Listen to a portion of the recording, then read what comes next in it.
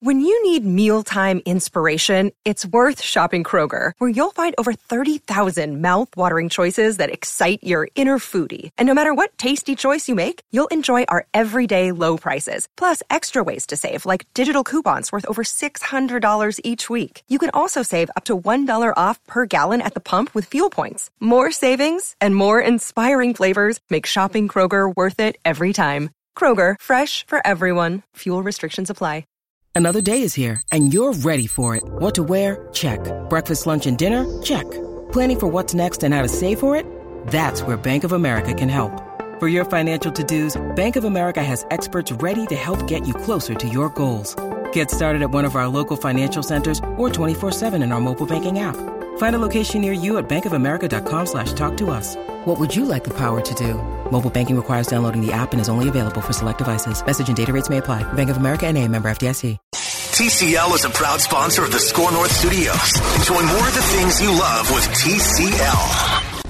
These two guys have Minnesota sports flowing in their veins. Mackey and Judd on Score North and ScoreNorth.com. Hey, everybody. Welcome into Quarantine Mackey and Judd, episode 3. Right? Are we on episode 3 of the quarantine edition of Mackey and Judd? I think so. Tuesday, Wednesday, Thursday here. Yep. Time is a flat circle right now for me. Judd and I just can't get our COVID results in yet. Beards are growing more gray. I feel great today. My neck beard is really taking off. I feel really good. I was doing somersaults off the bed. I'm going to see if I can go all day without taking any medicine. I'm going to see if I can make it. I feel good. Awesome, man. That actually, like jokes aside, that's good to hear. We don't want Declan to meet his demise through COVID this week. Well, some people might. I don't know, but we don't. So we're going to dive in today. A scoop with Doogie on the horizon on the show today. The baseball offseason has officially begun. The Twins already made their first move, which we'll dive into. But a quick shout out to Federated. Federated Mutual Insurance Company has been helping and supporting local business owners for over 100 years. You can follow them on Twitter too. That's right. They're on social media at Federated INS for fresh, relevant risk management content on a variety of topics. For instance, topics that could impact your business, like employment practices, FMLA, gender identification in the workplace, all kinds of different things. And during the month of November coming up, Federated reminds you to find out what's in your forecast and take steps to avoid weather-related crashes. So again, federatedinsurance.com is the website, Federated INS on Twitter. And remember, at Federated, it's always our business to protect yours. And boys, if we had our full allotment of production here, I think we'd be firing the reckless speculation sounder, because we're about to dive into our first Twins sort of off-season speculation discussion here. And I just want, before we get into the news and the move they made and some of the questions, I just want to put a disclaimer out from my end. I don't know where you guys stand. I'm still very much chapped 1 month later at the Twins' inability to win one damn playoff game. And so I'm still very fiery when I think back to the debacle that happened at the end of September. But these questions are, how can we fix that? We're trying to help here. See, this show, all this show does is it helps. It realistically helps teams, right? What I'm saying, Judd, is I don't know if I want to fix it. You've got to get over it. No, I'm saying that's our role. Like, we're on this earth. We do this show to help teams. Now, if they choose not to take our advice, that's their fault. But we are here. What have we been trying to do all season long? Help the Vikings. Like, we're literally, we're giving them a playbook every day. And fans are like, well, no. Well, of course you don't like that. The meal's not done.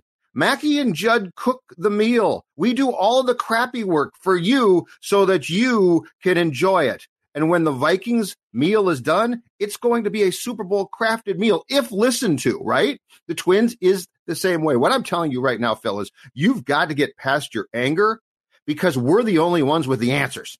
Let me ask you this, okay? And maybe this is coming from a place of anger. 0-18, the longest postseason futility streak in North American sports history. And it's been about a month since we've said that. It can't be said enough. In fact, we should almost open every show until they win a playoff game by just reminding people, welcome, this is Mackey and Judd, and today we're going to dive into Vikings free agency, but a quick reminder that the Twins are 0-18 in their last 18 playoff games. I need you to work through this. Do they deserve to be fixed? Yes. Yes, they do. Have they earned the right to be fixed? If they will listen, yes, they do. You know why? because we've got the answers. So you got to listen to it. Like we're the Pied Pipers.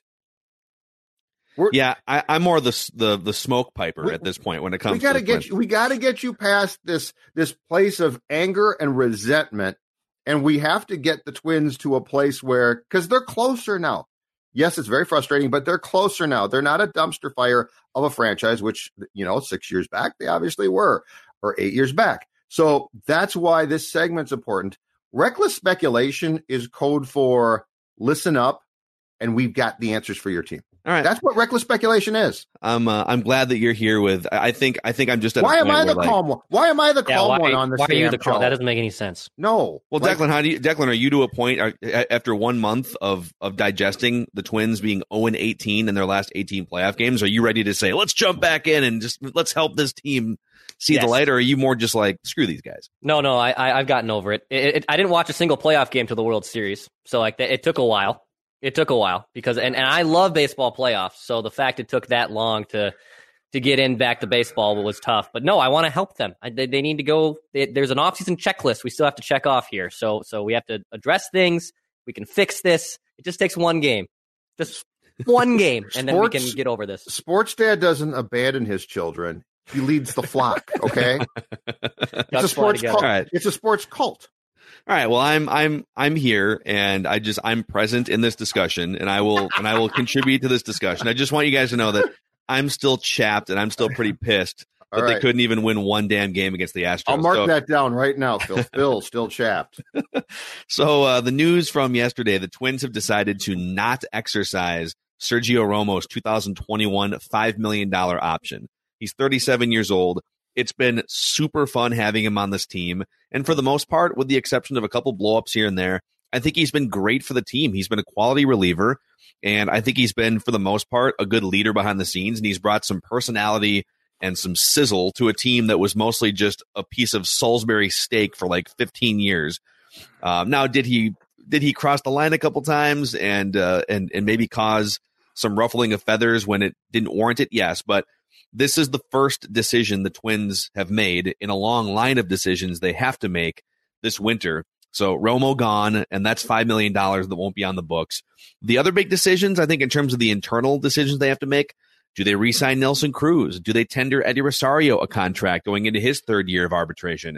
And what about the other free agents like Jake Odorizzi and Trevor May and Tyler Clippard? So my question to you is, the payroll is likely to come down just based on revenue losses in 2020.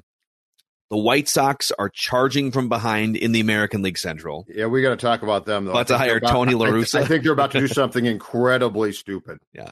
I don't understand. 76-year-old manager? What is this, Connie Mack coming back from the dead? Yeah, let's take a Tim Anderson-led flair, awesome young White Sox team and put like the oldest grizzled manager.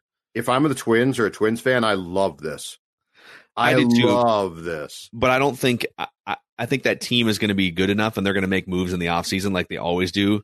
And we can get to that. But my question to you is, did the Twins miss their World Series window these last 2 years? I can unequivocally say this. They did not miss their World Series window. They missed an opportunity. So there was definitely a chance presented for success that the Twins capitalized on during the course of the season, and then they got to the playoffs and they peed down their pant leg. But that being said, the World Series window I don't think can be considered to be closed because there's still talent coming up. There's still a good core roster. I know the playoffs have been mismanaged, and I know it's frustrating, and I agree there, okay? But the fundamental core philosophy of this franchise now, I think, is a very sound and solid one that's incredibly competitive and puts you in a position to succeed. Now, the question is, when you get to October, do you now say, what have we done wrong, and how do we change that? But as far as the conversation of boy, those were 2 fun years, and now I see, fourth place in the American League Central in 2021. No. I do think 2021 becomes incredibly important because I think that there's a very good chance we don't have baseball in 2022. So you're going to continue to have attrition and guys coming off the roster. But no, I firmly do not believe that the window is completely closed, because I think this franchise, from the first day of spring trading to the last day of the regular season, very important to say, is run absolutely really well. And I think it's very, very competitive. Lessons have to be learned as far as playoff success. But I think if these guys are smart enough to learn from the two Astros games, and just as importantly, 2 nights ago, Game 6, right? Blake Snell, you don't take Blake Snell out. Tampa Bay did a very Twins-like thing. I think if you learn from those lessons, I would not say, oh, man, it's done. So I don't actually, you know what? Now that I think of it, we should actually rephrase the question from did they miss their World Series window to did they miss their window to win a playoff game? Let's start that. That's honestly, that's the more credible question, right? Did they miss their window to win? Of course they did. Yes, of course. Well, what do you mean? You just said they haven't missed their World Series window, but they've missed their playoff game. But one playoff game? One. Game 1, Astros, winnable. Game 2. No. I'm saying like the question series? I'm saying the question I posed was, have they missed their World Series window now? Is it shut?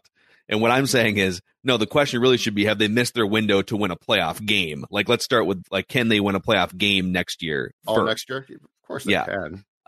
So here's my take on it, all right? I think their best chance with this current collection was to do damage either in 2019 when they broke the home run record, or 2020 when they had all the stars aligned and 2 really good starting pitching performances in the first round. I think they blew their really good chances to potentially go deep and maybe even make some World Series noise.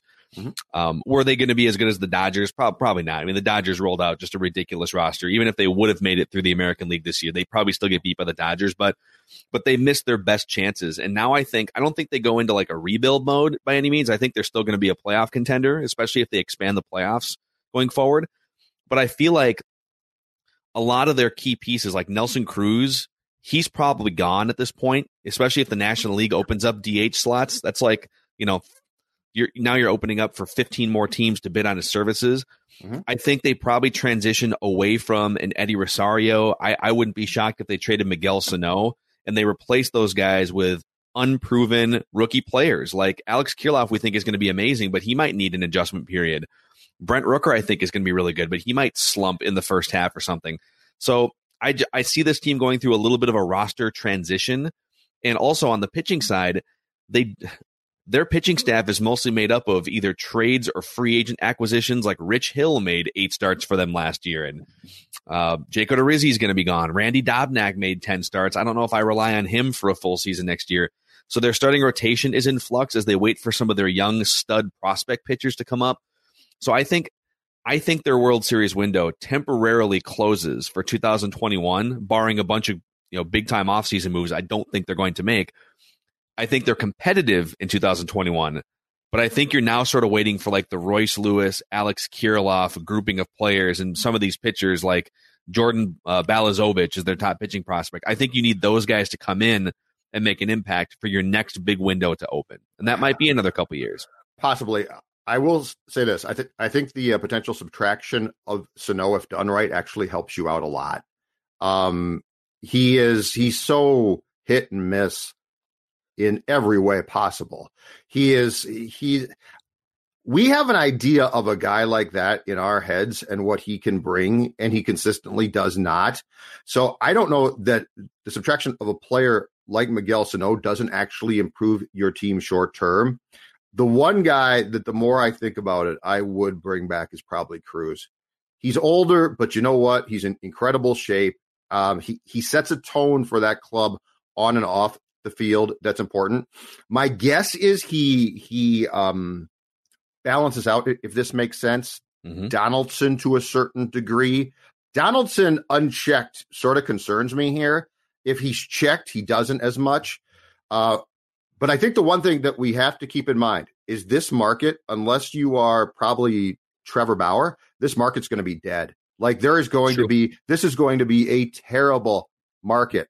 And so a lot of 1 year deals. Exactly right. And so if the Twins want guys back, my guess is for the most part, not across the board, but my guess is for the most part that they can get guys back. This is going to be a winter in which I would just throw it out there.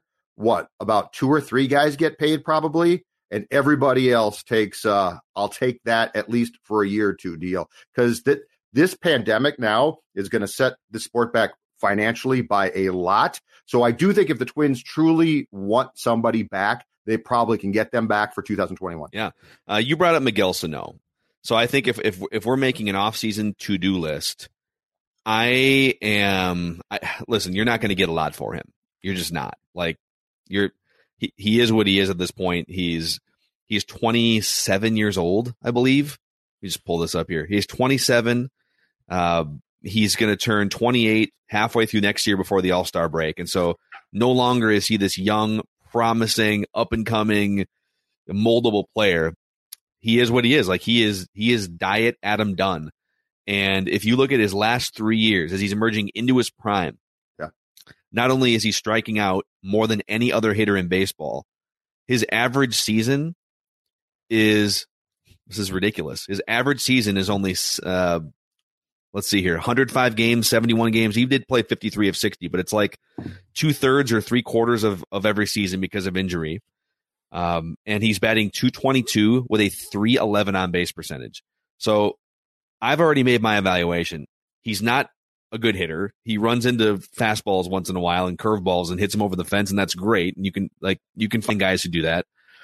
I would say he's an average to below average defensive first baseman, and he can't stay healthy. And so I don't know what you're going to get for him, but if there's a team that can even take the contract off of your books, the contract's fine. And I get that there's no salary cap in baseball, and so in theory, like, you could just spend. Well, that's not the reality. The reality is the Twins are going to have to cut some payroll, and they're going to have to shuffle some things around. And so if somebody wants to take the 2021 and 2022, there's like $20 million left on this contract, and it allows the Twins to do something else at another position, or it allows them to get a starting pitcher that you can slot into the rotation. Like, that's one of the first things I would look at this offseason is just addition by subtraction, Miguel Sano.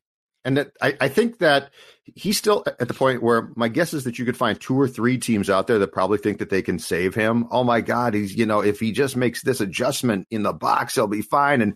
And he'll certainly, thrive here. So if I'm the Twins with Sano's current contract, I think he can definitely be dealt. But I really believe that he's to the point now where if you move him off the roster, you might be doing yourself a favor, just based on the fact that I don't know that he is ever going to be anything close to what we originally thought. In fact, I'm certain that he's not going to be. So that's one where I would say that's probably addition by subtraction. Mm-hmm. I think that's a fair thing to say. I would also really take a look at just my overall approach, and this applies to the playoffs too. I think the Twins have this sort of low on base percentage, streaky power hitter run of guys in their lineup, and Miguel Sano is one of them. Eddie Rosario is one of them. Max Kepler has actually kind of turned into one of them, although I think he's at least shown a little bit more potential to be something more like he was in 2019. Yep. But that's just a really, really hard formula, especially when you get into like 3 and 5 game series where if you're not hitting for power and you're not getting guys on base, like, how are you going to score runs? Yep. And the Twins last year, among the 10 guys that played the most for them, Mitch Garver, like, listen to these on base percentages. So like anything below 330 and 320 is like, you're just not getting on base enough to make an impact unless you're also hitting for power. Mm-hmm. Mitch Garver, 247 on base percentage.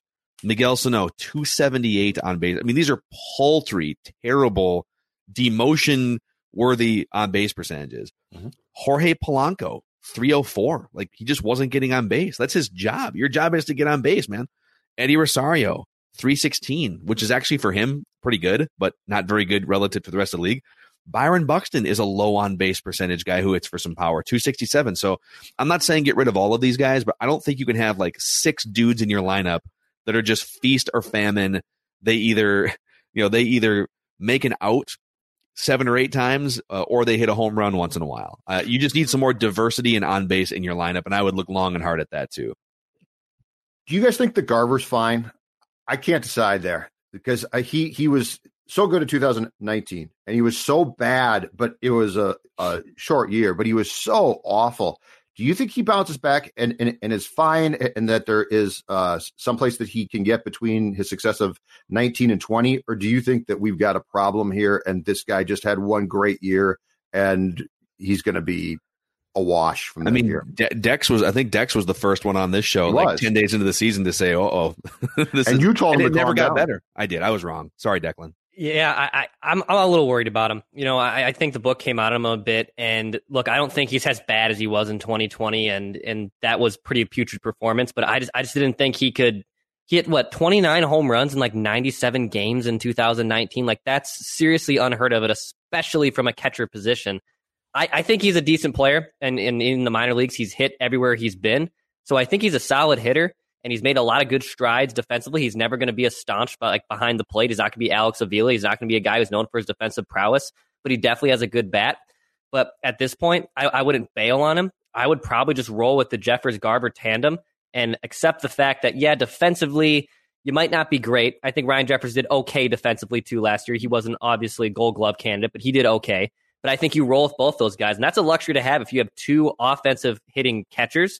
Because, look, I mean, there's 5-6 catchers in the league that hit above average and can hit for power. And then the rest, it's pretty much the same from 6 through 25. Mm-hmm. So I think you stick with Garver, you roll with Jeffers, and you do another tandem like that. I think that's probably what you would do. But yeah, you don't bail on Garver just yet. So you know what I would probably look at least rolling the dice with him again in 2021, because I don't think you can. I mean, this is a great buy low option for other teams if they wanted to take a flyer on him. But you'd be selling low on a guy that might explode again for another team. Now, he is going to be 30 years old in January, so I would be a little bit careful age-wise with him at catcher, but he also has experience. He can play corner outfield if needed. He can play first base. And so do you just have sort of a catcher rotation between him and Ryan Jeffers, and then Mitch Garver, maybe he plays like the corner outfield spots and some first base and DH, and he just becomes a guy that you look to get in the lineup situationally when he's not catching. I think position flexibility is a big thing for this team, and it seems like they might have lost a little bit of it last year. I mean, like Miguel Sano lost his position flexibility by just not being able to play third base anymore. Flexibility was gone. Yeah. I mean, I think there's some room for a couple guys, and Mitch Garver can be one of them, to not just be locked in at one position, and that might help clear some things up. The one thing that concerns me about making judgments off this past season is it was so weird. And Garver basically from day one seems sort of like, well, I'd rather not play, but I have to play, and I know I have. That's really a bad way to look at things. And so I do wonder now in retrospect that if guys had bad years, are they showing something about themselves as far as their ability on the field, or was that potentially a mental thing? And I don't know. And the one thing I will say, so the one little inch that I will give Sano in this conversation, because it's an unknown, he had COVID. We know that. And we know he didn't have it bad, but we don't know if he had sort of some of the symptoms and was, worn down, or if he didn't have the symptoms at all. My point being is, I would be curious to know from my standpoint now how sick he got, because he does not strike me as the type of guy that if he got sick, he doesn't strike me as the type of guy that necessarily would come back quickly. And that's not a knock on him here. That's just, if he lost his strength, if he had a fever, I don't know. So the pandemic does cause me a little bit of a takeaway from, do we attribute some of it to the fact that it was a 60-game really weird season, or did a guy like Garver just, thrive in 2019 and that was not him from day one? And that one I can't tell. Yeah. Well, listen, so we got to get to a scoop with Doogie here, but we're going to keep Twins conversations going, much to my chagrin, because I'm just not over the playoff losses yet. And I'm like diehard Twins guy on this show too. I don't know, man. This is the most mad I've been at them after a month. Probably. Did the Blake Snell thing 10 years I've been here make you more upset? Did seeing Blake Snell come out, which was a very Twins thing? So you're like sort of back now. It brought me back to the look on Jose Barrios' face as Rocco Baldelli put both hands on his shoulders and looked him in the eye and said, "Son, you're not good enough to face this lineup for a third time, but Cody Stashak is ready to come and pick you up here. It's going to be great." Fair enough. So, but just to give a little teaser of some of the things we are going to talk about going into the next month and a half or so. Is the Josh Donaldson contract still one that you're okay with? Don't answer that now.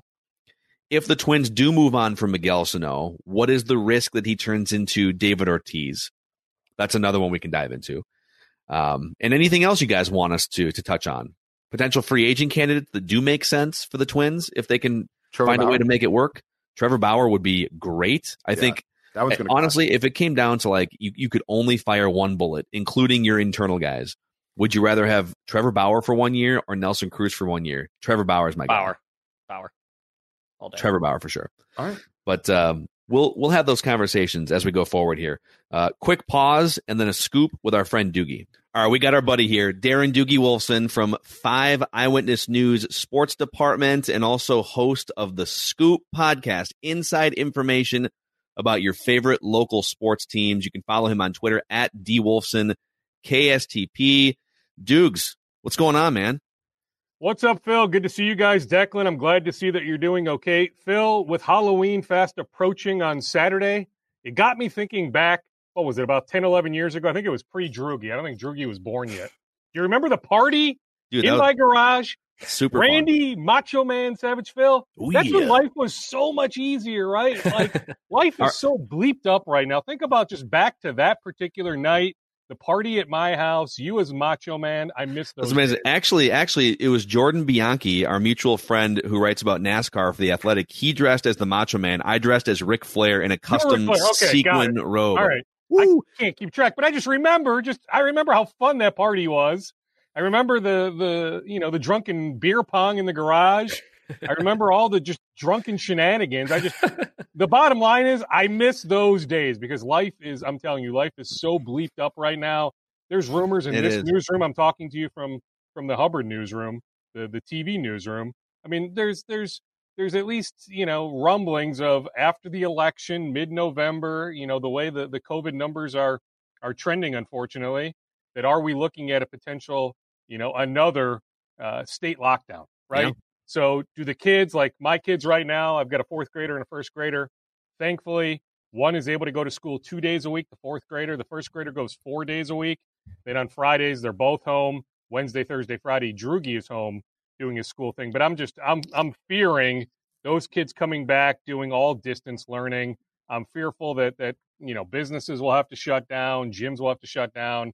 I hope that day doesn't happen. I think what I'm most worried about, we've talked about this on the show before, especially in cold weather states like Minnesota, there's so many restaurants that are just going to be basically screwed. I mean, there's already enough that have shut down.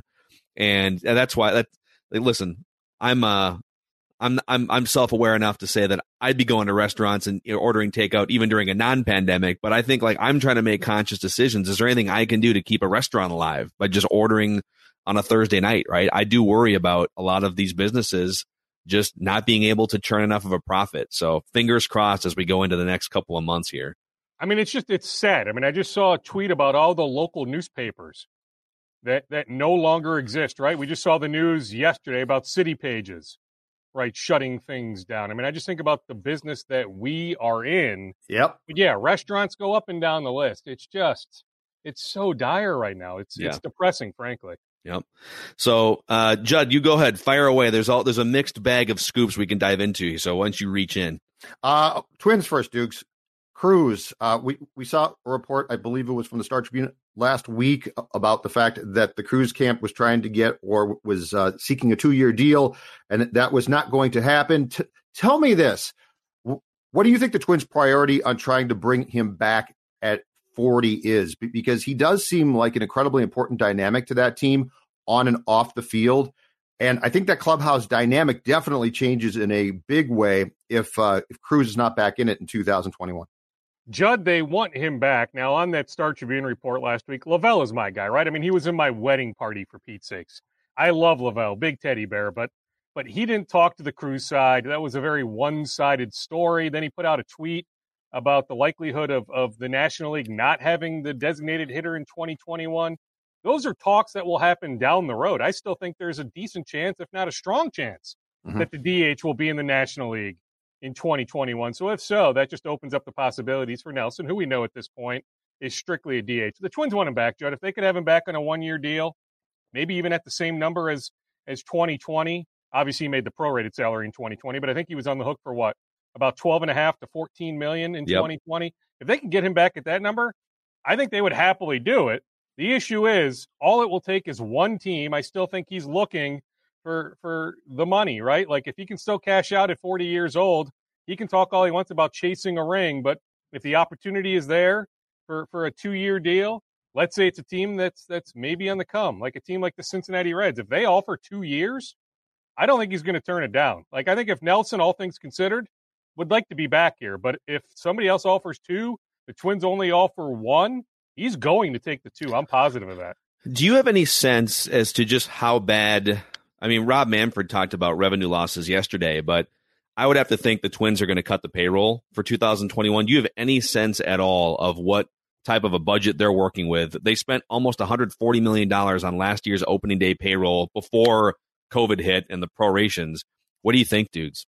Well, I mean, we even saw the first of maybe a few dominoes falling with the news about Sergio Romo breaking last night, right? Mm-hmm. That I think that was a foregone conclusion that they would decline the $5 million option, but maybe in normal circumstances, maybe they exercise that option. Maybe Romo's back next year at $5 million, but in these times, I think you had to decline that $5 million option. How about the St. Louis Cardinals? Colton Wong is a good player. I think he's really good for a Twins draft pick years ago. A $12.5 million option. To me, that's not crazy money for Colton Wong. Yet the Cardinals decline that option, buy him out at $1 million. Like that to me is unheard of. So I know there are a lot of people fearful across the game, not necessarily just the Twins organization, with contracts expiring here, with the season over. A lot of scouts' contracts are expiring here in the coming days and weeks. Will those contracts be renewed? We've already seen some changes with the Cubs and the Red Sox and some other big-time organizations. I think something eventually is coming here. The poll-heads have been incredibly generous. But, yeah, I can't speak specifically to what it will be. But, yeah, I foresee some sort of changes internally. They just can't keep going at the rate they were going at with the revenues lost that exist. And we don't even know at this point if fans will be allowed back in the ballpark in 2021. Yeah. I mean, I'd like to think in some capacity it's outdoors, right? Mm-hmm. That we can come up with some sort of plan. We saw the Saints host some fans at CHS. Yeah, it won't be sure zero. The Gophers would love to host some fans at TCF. I don't think it'll be 0, but can it be 30,000? I mean, that seems unlikely in April and May, doesn't it? Mm-hmm. I mean, I just saw Dr. Fauci the other day on some podcast or some television show saying, we're not going to return to any sense of normalcy until the end of 2021, maybe 2022. So I just struggle to see like Target Field full April, May, June, July, August. Mm-hmm. Hey, Dukes, what did the Gopher football team and Fleck learn about themselves in that complete debacle loss? Because I wasn't not shocked, to be very clear, that they lost that game, but the way that they lost that game and the way that the defense played was, at the very least, concerning if you are PJ Fleck or a Gopher football fan. Well, absolutely. I mean, you think about that long touchdown run. The Michigan back wasn't even touched, right? Cody Lindenberg is going to be good. I saw him working out. He trains with a guy I know real well, Eric Harrison, here in town. I saw Cody Lindenberg, the Anoka kid, training this summer. He is going to be a really good player, but to start at middle linebacker as a true freshman, I mean, that's unheard of without full spring practice, without a real full training camp, at least a traditional training camp. I mean, maybe we should have seen this coming, especially when I heard the news last week about, Dunlap. He's got an Achilles injury. He's not going to be back anytime soon. Falele, it sounds like he's opting out. So you're down 2 really key players on that offensive line. Oh, he is.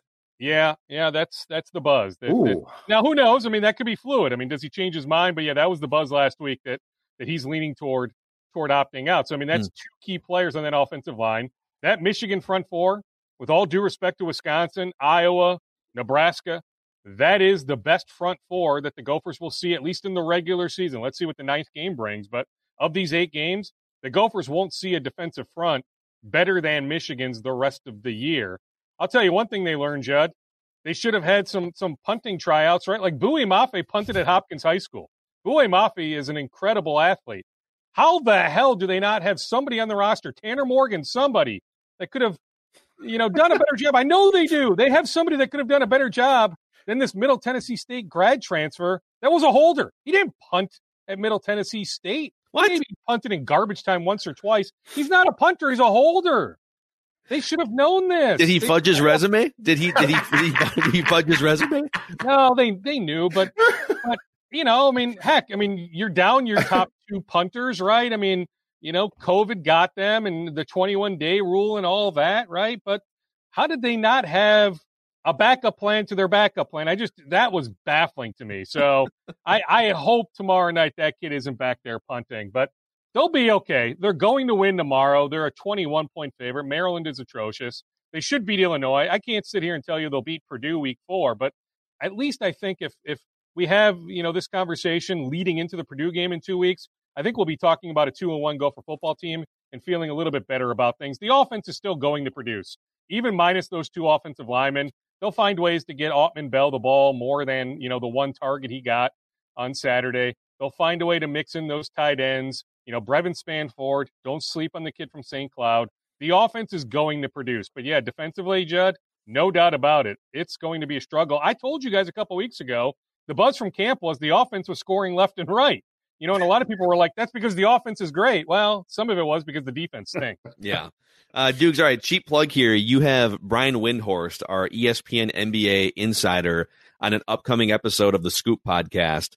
And Windy is always good to play along with some good-natured speculation. But we are now, 3 weeks away from the NBA draft. The Wolves have the number 1 pick. The Wolves are sort of at the centerpiece of a lot of potential movement in the NBA. So pick out, you guys did a ton of reckless speculation, and people can find the full thing this week on the Scoop podcast. But give us one juicy nugget that you dove into with Brian Windhorst, Timberwolves related.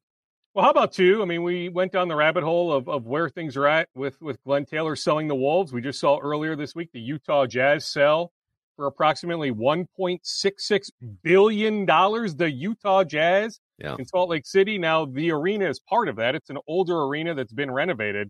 So you have to enter that into the mix. But still, the Utah Jazz sold for $1.66 billion. So we went down that rabbit hole. He laid out why Kevin Garnett is an incredible long shot, his group, to end up being the winning bidders. We also touched on James Wiseman, Memphis, NBA draft prospect, why he potentially won't work out for the Wolves. So the Wolves are trying to get some face time with James Wiseman. They're allowed 10 draft visits. It's more about taking these kids out to dinner, getting to know them. Yeah, they'll watch them work out in a gym, but you're not going to glean a whole lot when nobody's defending them. It's more about, you bring the doctor with, if you can do some sort of medical check, and then bringing them out for a meal and just learning about their background, getting to know them face to face. Well, the Wolves are trying to get some face time with James Wiseman. That still might happen, but both Windy and I have heard that as of now, just because of Karl Anthony Towns' presence, Wiseman, his camp, just don't look at the Wolves as a logical destination, as a logical option. So why grant them that face time? So I'm not saying it can't change. Maybe the Wolves here in a few days get some face time with James Wiseman, but Windy laid out why, at least right now, James Wiseman isn't inclined to meet with the Wolves.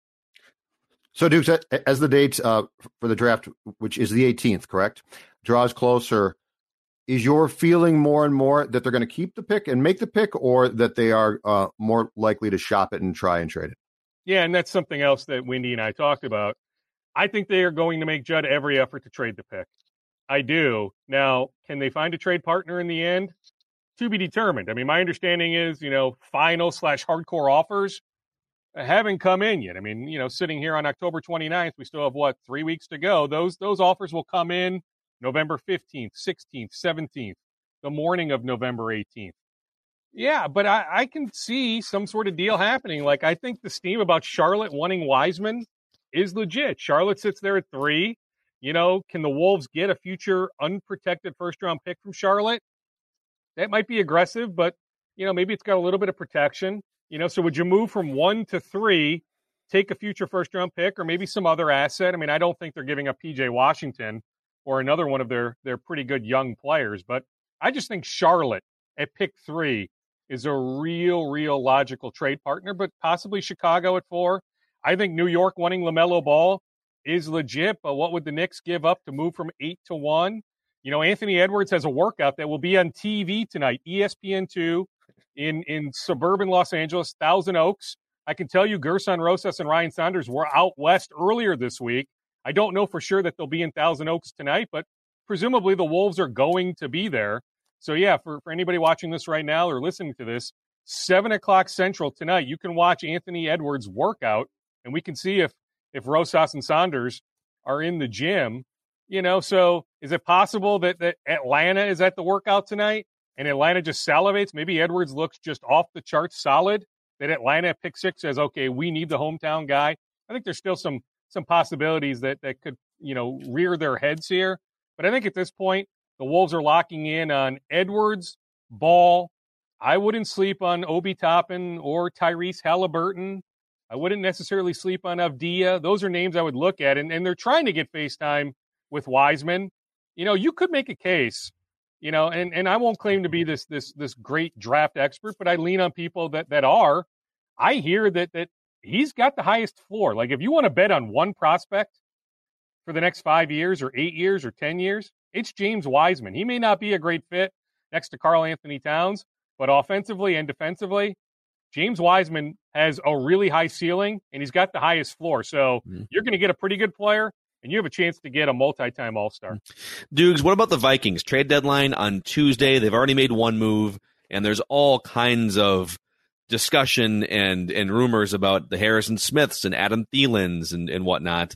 How active do you think they're going to be, or will Sunday's game against the Packers help determine how active they're going to be before next Tuesday?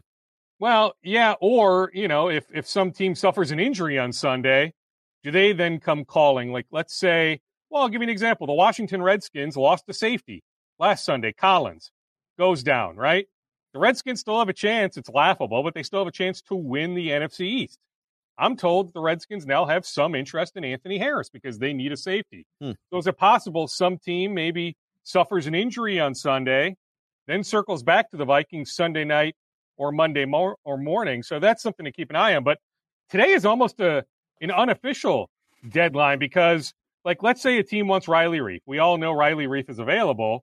They may want Riley to get to their city, quarantine for a few days, and then be ready for a week from Sunday. So, like, the Lions trade this week for Everson Griffin. The Lions will have Everson Griffin November 8th here at US Bank Stadium for that game against the Vikings.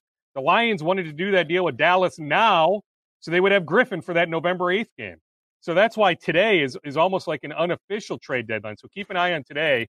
I still think they make at least one more move. So I set the over-under with you guys last week, I think at 1.5. That was right before the Yannick Ngakoue news broke. Yep. I think I would still take the over on that. So I think at least one more move is happening. I don't think it's Thielen. I don't think it's Harrison Smith. But could it be Reif? Possibly. Could it be Harris? Possibly. I was told that Reif has told some teammates that he thinks he's getting traded. Now, here's the catch on that. I was also told that Reif was told by somebody in the Vikings front office that they're not trading him. The way I sift through that is he's available. We all know that. You can shift Ezra Cleveland to left tackle. Yeah. I don't think Riley Reif is here next year. It just makes logical sense that if they get the right offer, that they would move him. Now, Tennessee, we thought, needed a left tackle. But I was texting with somebody that we all know that is down there in Nashville, and he told me, and I think the tape speaks for itself, that the replacement, I forget his name, but whoever the replacement is at left tackle for Tennessee, played incredibly well against Pittsburgh last Sunday. So now Tennessee is saying, well, maybe we don't need a left tackle. But keep an eye on Tennessee this week. Like, if that left tackle struggles on Sunday, does Tennessee then circle back to the Vikings? I am told Tennessee has spoken to the Vikings, but I don't sense anything is like right on the cusp of happening, at least right this second. Cam Dantzler did what, Dukes? Well, it was the bye week, Judd. So the Vikings in the NFL, they've come to this agreement, right? The Players Association and the league that guys can't travel during their bye week. So normal year, guys would hop on an airplane and head to Cabo, right? Or Las Vegas. Well, you can't do that in this COVID world. So what a lot of players did was have their family members come here, right? Come visit me, right? A lot of these guys are lonely. They had a bunch of free time. They practiced early in the week, but then they had, a bunch of days off. So a lot of guys had family members or significant others come to town, come visit. So I'm told Cam Dantzler, hey, why not? He had a family member come visit. Well, so that family member stayed at his place. Well, now it turns out that family member has tested positive. So it's contact tracing. So I'm told Cam Dantzler, at least at this moment, has not tested positive himself, but because he was in such close contact with somebody that tested positive, Cam Dantzler is now on that COVID list. This is all part of the Vikings' genius plan to lose as many games as possible this year. It's brilliance. Everyone wants Rick Spielman fired and Mike Zimmer fired. These guys are geniuses. Well, think about the cornerbacks that will be on the field on Sunday. Yeah, me. Aaron Rodgers. Yeah, Aaron Rodgers will be. I'm playing. It's not been announced yet. Yeah, I mean, I think he's got as many NFL snaps as Drugi, right? It's like he's played in one game. They just elevated him from the practice squad. I think there's a legitimate chance this kid Fields is going to play a lot of snaps on Sunday. Aaron Rodgers isn't coming back anytime soon. Holton Hill's got this foot issue, so there's a decent chance Hill doesn't play. So no Hughes, no Hill, likely no Dantzler. So who the heck is going to play cornerback on Sunday? Me. I told you that. Yeah. Hughes looks like it's bad. I saw Courtney had the tweet last night that the neck problem continues to be a problem for Hughes. That is a bad sign, boys, because this is last year into this year now. Hughes was the one guy. I said this in training camp. If the 2020 Vikings had any chance at success, Mike Hughes had to play a lot and play well. I don't know that it's fair to say his career is in jeopardy, but when you have a reoccurring neck problem, that certainly is not to be taken lightly. So that could be a very big deal for 2020 and well beyond for the Vikings, Doogie. No doubt, and you can make a case they missed him in the postseason last year. I mean, this is a recurring issue, right? This isn't the first time he's had a neck issue. And it's one thing, the knee or the shoulder, but then, you start talking about the neck. I'm with you, Judd. There absolutely could be long-term ramifications. It's unfortunate. I think there's something there. We just haven't really had a chance to see that there's something there. So at this point, because to me, durability is a skill, right? And he hasn't been able to stay on the field. So at this point, unfortunately, I think we need to label him as a first-round bust. Yeah. Rapid fire, any final scoops from you, Dukes, before we say goodbye? Yeah, Zeke Nnaji, Hopkins High School, Pac-12 Freshman of the Year, University of Arizona. He will meet again today with the Miami Heat. They saw him work out recently. He also has future workouts with the Jazz, the Spurs, and the Pistons. I think it's trending pretty good for these four Minnesota kids. I mean, there's more than four Minnesotans who are NBA draft prospects. But when talking about Tyrell Terry, Zeke Nnaji, Daniel Oturu, and Trey Jones, I think there's a chance all four go in the first round. If not, I mean, they're all going to go like top 35 to 38, which is one hell of a story when talking about four guys. You think about Terry and Nnaji, they played together for D1 Minnesota, an AAU team. Then you think about Oturu and Trey Jones playing together for Howard Pulley. So just some cool storylines with the local kids with the NBA draft. Nice. You can find more inside information about your favorite local sports teams. The Scoop podcast with Doogie and Ketchum as part of the 5 Eyewitness News sports team. Dukes, all right. Have a good rest of your day. And be safe out there. See you, boys. Take it easy, Declan. Thanks, we'll say goodbye to Doogie. We'll keep it here, and let's riff on a couple of these things that he brought up. First and foremost, this notion that the Vikings, and a lot of this is just smoke screens and whatnot, but the Vikings, in my mind, have to make at least a couple more trades between now and Tuesday. There's even if they miraculously beat the Packers on Sunday, which I don't think they will, especially with that secondary against Aaron Rodgers. There is no reason to put more chips and more equity into the 2020 season. You need to be looking at 2021, 22, getting as many draft assets as you can. Ideally, if there's a way to get a first or a second round pick between now and Tuesday, you should be doing it. And so I would be pretty surprised if and I would be upset if they decided to not make any more moves between now and Tuesday. There you go again, being all upset, being mad at our local team. All these teams make the moves you're supposed to make. Like, it's not hard in some of these cases. The Reef trade to me makes perfect sense because of this. There's no compelling case for Ezra Cleveland not to play left tackle.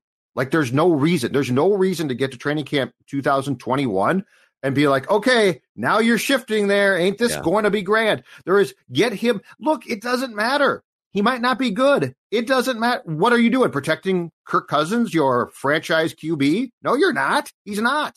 So there are cases to be made that trades also make sense in some ways to get guys playing time. The Ngakoue trade, right? Made sense because now you're going to get guys in there and get them playing time that they would not have gotten as the percentage of the snaps if Ngakoue was here. So I think that if you're the Vikings, there's a few positions on which it's absolutely incumbent to get rid of the old dead weight to get guys in. You drafted Ezra Cleveland in the second round, okay? I'm going to put this very simple. As far as offensive linemen go in Rick Spielman's drafting career here, Ezra Cleveland can't be a bust. Like, he can't be. If he's a bust as a second-round pick, do you know what that says?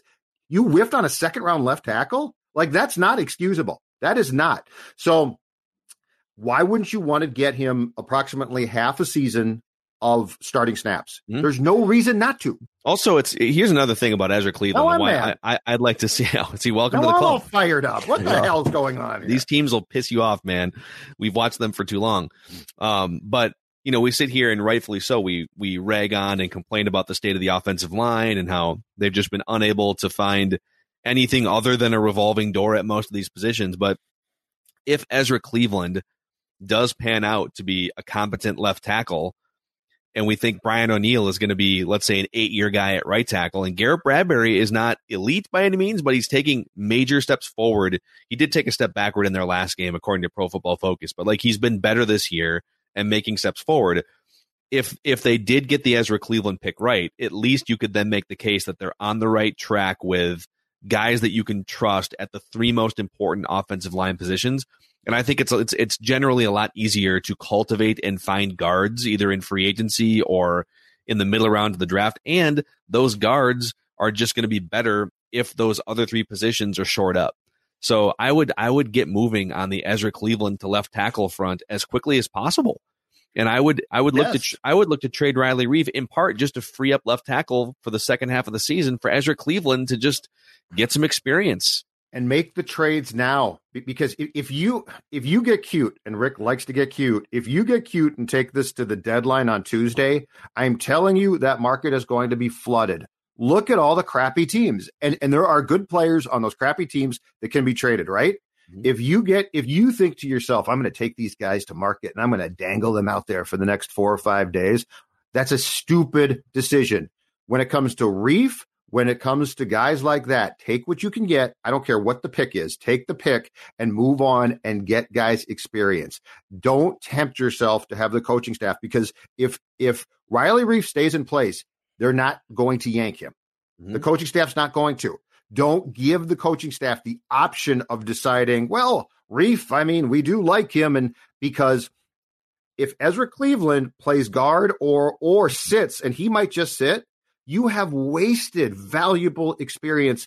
And what's the case? Like, what's the discussion there? Well, but what if we beat the Packers? I don't care if you beat the Packers. You stink. Yeah, it is a must tank game for the Vikings against the Packers. A must tank game. Zim's all fired up now. And here's the bad thing. I think if you check it out, I think the Packers play the Thursday after that against San Francisco. And there, I guess, already is a ton of talk about the Niners game, our revenge game for Green Bay, right? Oh, so you're saying this is a trap game against the Vikings? Yes, I'm very concerned. And Zim's all fired up now. Zim got on his press conference on Wednesday and started here's why I called the Hunter thing a tweak, and you guys give me crap for that. He's all fired. It's like, just calm down. Everybody calm down and lose. I don't think Mike Zimmer has we've seen Mike Zimmer be able to win the chess match against Aaron Rodgers, but that's when he has the actual chess pieces needed. Yeah. I don't think he's got the chess pieces. He doesn't have the pass rushers, and he's got all these inexperienced, he already had inexperienced cornerbacks, and now those inexperienced guys are not playing. I hope you're right. We also have some major tankathon updates. Ooh. We've got some stealth, high-level ninja tanking happening around the NFL right now.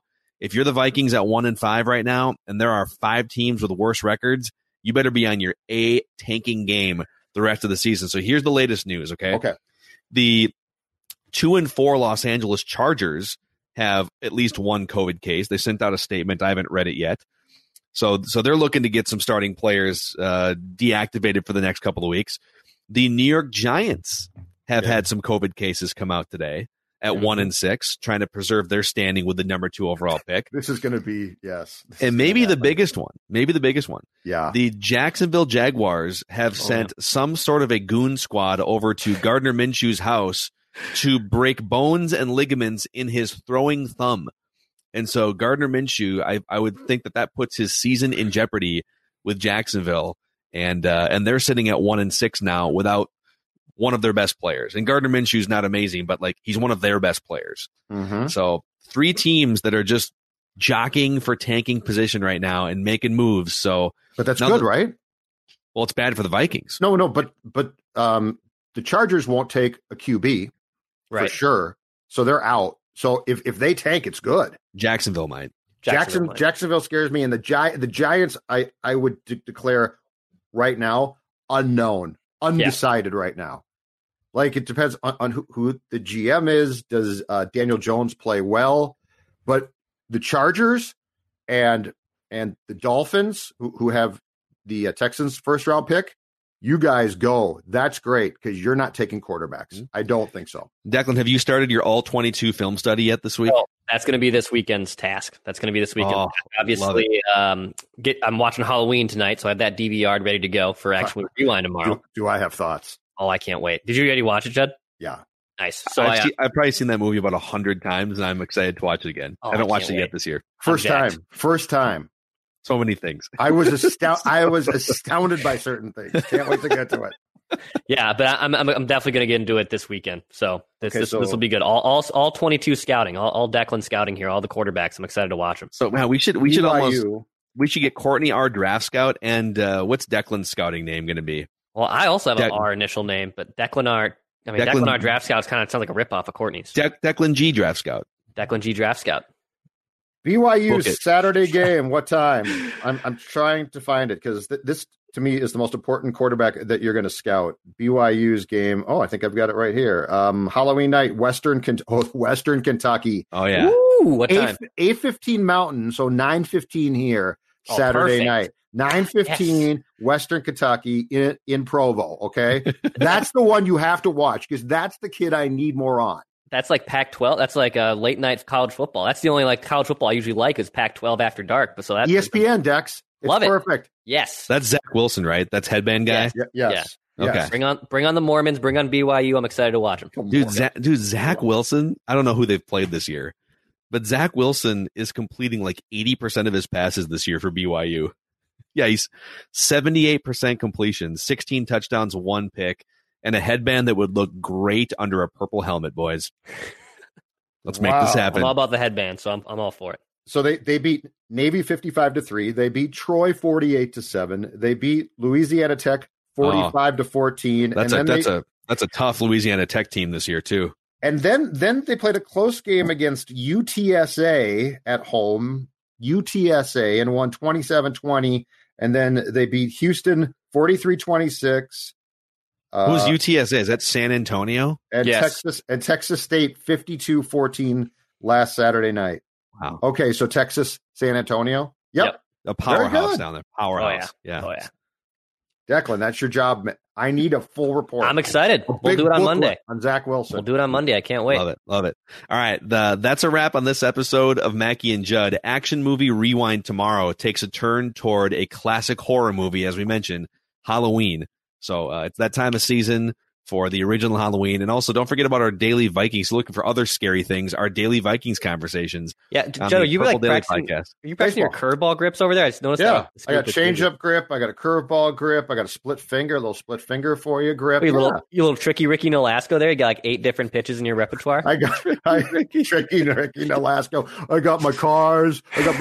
In the garage. My muscle cars. I like to work on them. It's amazing. So Ricky, what do you like to do? When you're not playing baseball? I like cars. Already.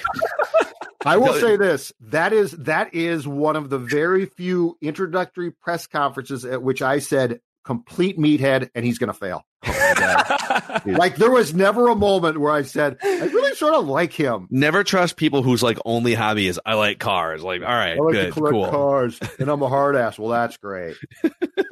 All right, that's a wrap on this episode. Check out Purple Daily for our daily Vikings conversations. Apple, Spotify, ScoreNorth.com, or where you can find Mackie and Judd and Purple Daily. See ya. This holiday, whether you're making a Baker's Simple Truth turkey for 40 or a Murray's Baked Brie for 2, Baker's has fast, fresh delivery and free pickup, so you can make holiday meals that bring you all together to create memories that last. Baker's, fresh for everyone. Free pickup on orders of $35 or more. Restrictions may apply. Get more ways to save at the Buy 5 or More Save $1 each sale. Just buy 5 or more participating items and save $1 each with card. Baker's, fresh for everyone.